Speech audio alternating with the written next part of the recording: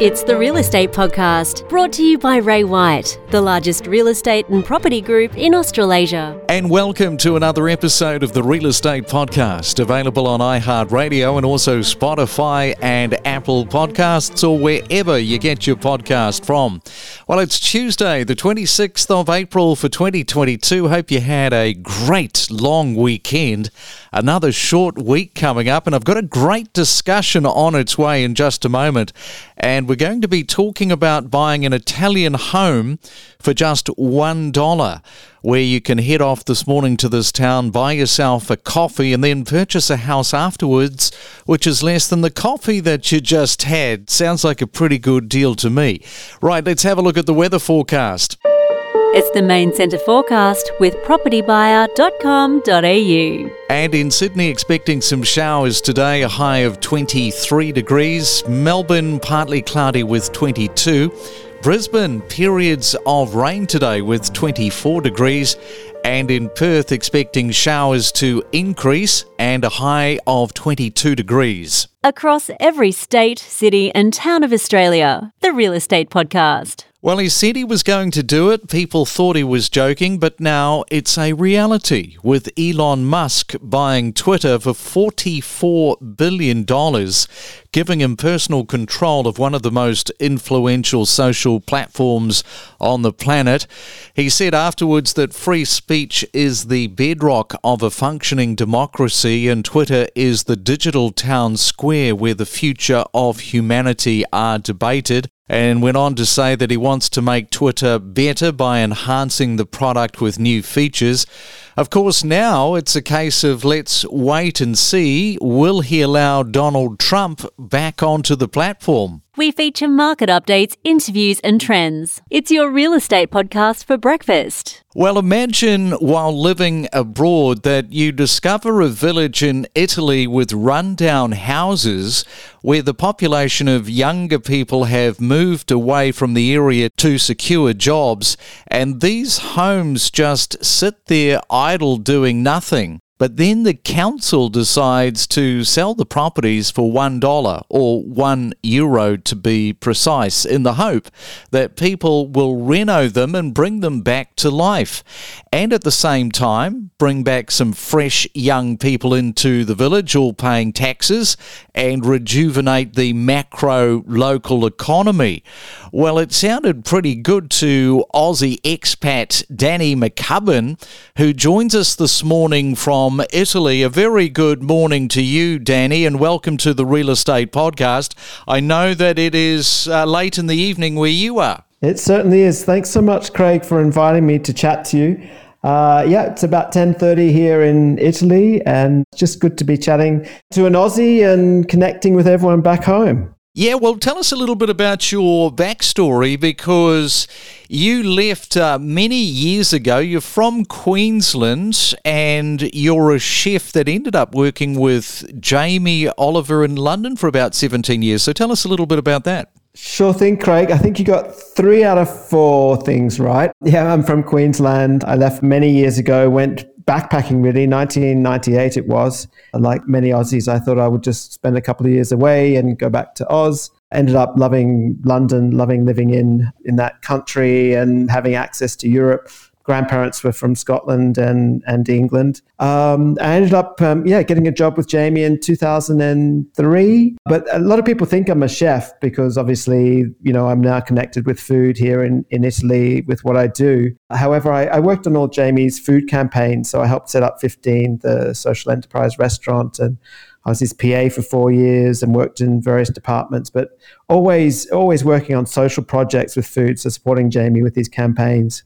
Okay, so that sounds pretty exciting. Now, let's fast forward. This Italy housing scheme, tell us how you came across this. Sure thing, Craig. So I've had a long love for Italy for many years. I've been volunteering for a community out here called San Patrignano. Very connected with Italy through 15, and obviously Jamie has a passion and love for Italy as well. And it was always my dream to maybe have a second home here, or one day maybe I might live here. And then, of course, I'm sorry that I'm going to swear, but Brexit happened in the UK. And that sort of brought everything forward for me, because as an Aussie that arrived in London in 98 and then eventually got my UK residency and passport, I absolutely loved being able to travel through Europe, and the idea of living and working in Europe was so attractive to me. And then when Brexit happened, it just sort of took the edge off my life over there. And so I then thought, okay, I'm not ready to go home to Oz, but I would love to go and live in Italy for a while. I have many friends here, obviously, because I've been volunteering here. And about 5 years ago, I guess, I saw a story on CNN. And like many people, I thought, it's too good to be true. And the pictures they showed of the houses were all in kind of ruins and rubble. I then started to investigate whether it was true and what sort of house you could get for $1.50 or €1. Yeah. And so you investigate. What did you find out from there? Well, I did my homework for sure. So many towns all over Italy have this program, and some of them it's very difficult. So the people that are selling you the houses don't speak English, so it can be quite difficult to find out sort of the rules and regulations. But I happened to come across this amazing town in the middle of Sicily called Musamelli, and I had heard that there were brilliant things happening here. And so I came here, and I was really, Craig, looking for somewhere that was really remote. 23 years in London, and I'm an Aussie country boy at heart, really. And I was looking for a peaceful, quiet, tranquil life. I loved the size of the town too. It wasn't that big. There's no train station here, so it's very remote and surrounded by the most beautiful, spectacular landscape. And I really liked the people that I met that were selling the houses. There's a girl called Valeria, and she was just really warm and friendly. And every time I came here to see the houses, I just really fell in love with the people here. They're so kind, and it's almost like time has forgotten this town. There's a genuine sort of kindness here, and people say hello to you in the street. And, it reminded me of Oz when you go driving out into the country and people wave to you. Not that there's something wrong, but wave to say hello. And the same thing happens here. So I saw 27 houses, 27 €1 houses, and then the 28th one I saw, I really loved, and it was always my dream that I would set up a social project here. So I wasn't looking for a second home, or I wasn't looking for my dream home. It was always, what could I do to give back to the community? I guess that internet must have been really important to you. So they obviously had internet coverage there, did they, Danny? They sure do, yeah. So the town, the mayor and the deputy mayor. The deputy mayor is the one who brought the €1 house project here to Musamelli. They're both very forward thinking. I mean, for such a small town, they have such great ideas for welcoming foreigners. And one of the first things they did was to make sure that there was good internet connection. There's some interesting programs going on here as well, Craig. There's a Argentinian couple that have lived in Italy for a long time, and they're helping South Americans to move to Musamelli to get them work visas to work as doctors, nurses, dentists, and teachers. I really liked the feel of the town and the size of the town as well. So, okay, you've found this house, the 28th one that you looked at. You love the area. The people are friendly. It reminds you of back home. Does it start to go pear-shaped at any point? Yes. Well, there's been some news stories circling around that it was a drama, and that I was kind of forced to sell the house, and it was a disaster, which wasn't the case at all. I'll take you back to what happened. I signed the papers in December 2019, and then I went home to Oz for a couple of months, which was just absolutely wonderful. I hadn't been home ever since I'd been away. February, I think 17th, I was on my way back to live in Sicily to come and renovate the house and start a social project. And of course, the pandemic struck. So I ended up staying in London, and I set up 2 big community kitchens there. So we were rescuing food, and I was feeding vulnerable people in various boroughs of the town. And then as the transition period for Brexit was just about to come to end in 2020, I decided it was the best time to go to come and live in Sicily, because obviously I wanted to become an Italian resident. So I took a leap of faith on the 7th of December 2020. Arrived in Sicily. I just knew Valeria, the real estate agent, and that was about it. My Italian was fairly basic, but I knew that in my heart that this is where I wanted to be. And so I set about setting up the plan for what I would do with this house. I always envisaged that I would set the house up. It would help the community. I was in a position where I'm semi-retired anyway, and I didn't have to work. So my dream was to start a project that would help the town. And obviously, having set up 2 community kitchens in London, I decided to renovate the house and set up a community kitchen in the house. Right. Okay. And so what develops thereafter? Things are sort of a little bit on the edge here. I feel that we're getting to the climax of the story. Yes. Yeah. So basically an amazing journey. We were still, in lockdown at various periods here with the pandemic. I ended up raising £25,000 through Crowdfunder to set up a community kitchen in the house, which was absolutely incredible. The town is quite poor. There's a lot of people that are struggling here. Before the pandemic, they were struggling with a loss of jobs. There's 284 people that the church feeds every week and looks after. So with my background in food and community food, that's what I decided to do. However, what I discovered was, Craig, that sadly, because it was nearly a year that I had seen the house due to the pandemic, there was 2 houses either side of it that were also abandoned. And sadly, there was a lot of water leakage from those houses.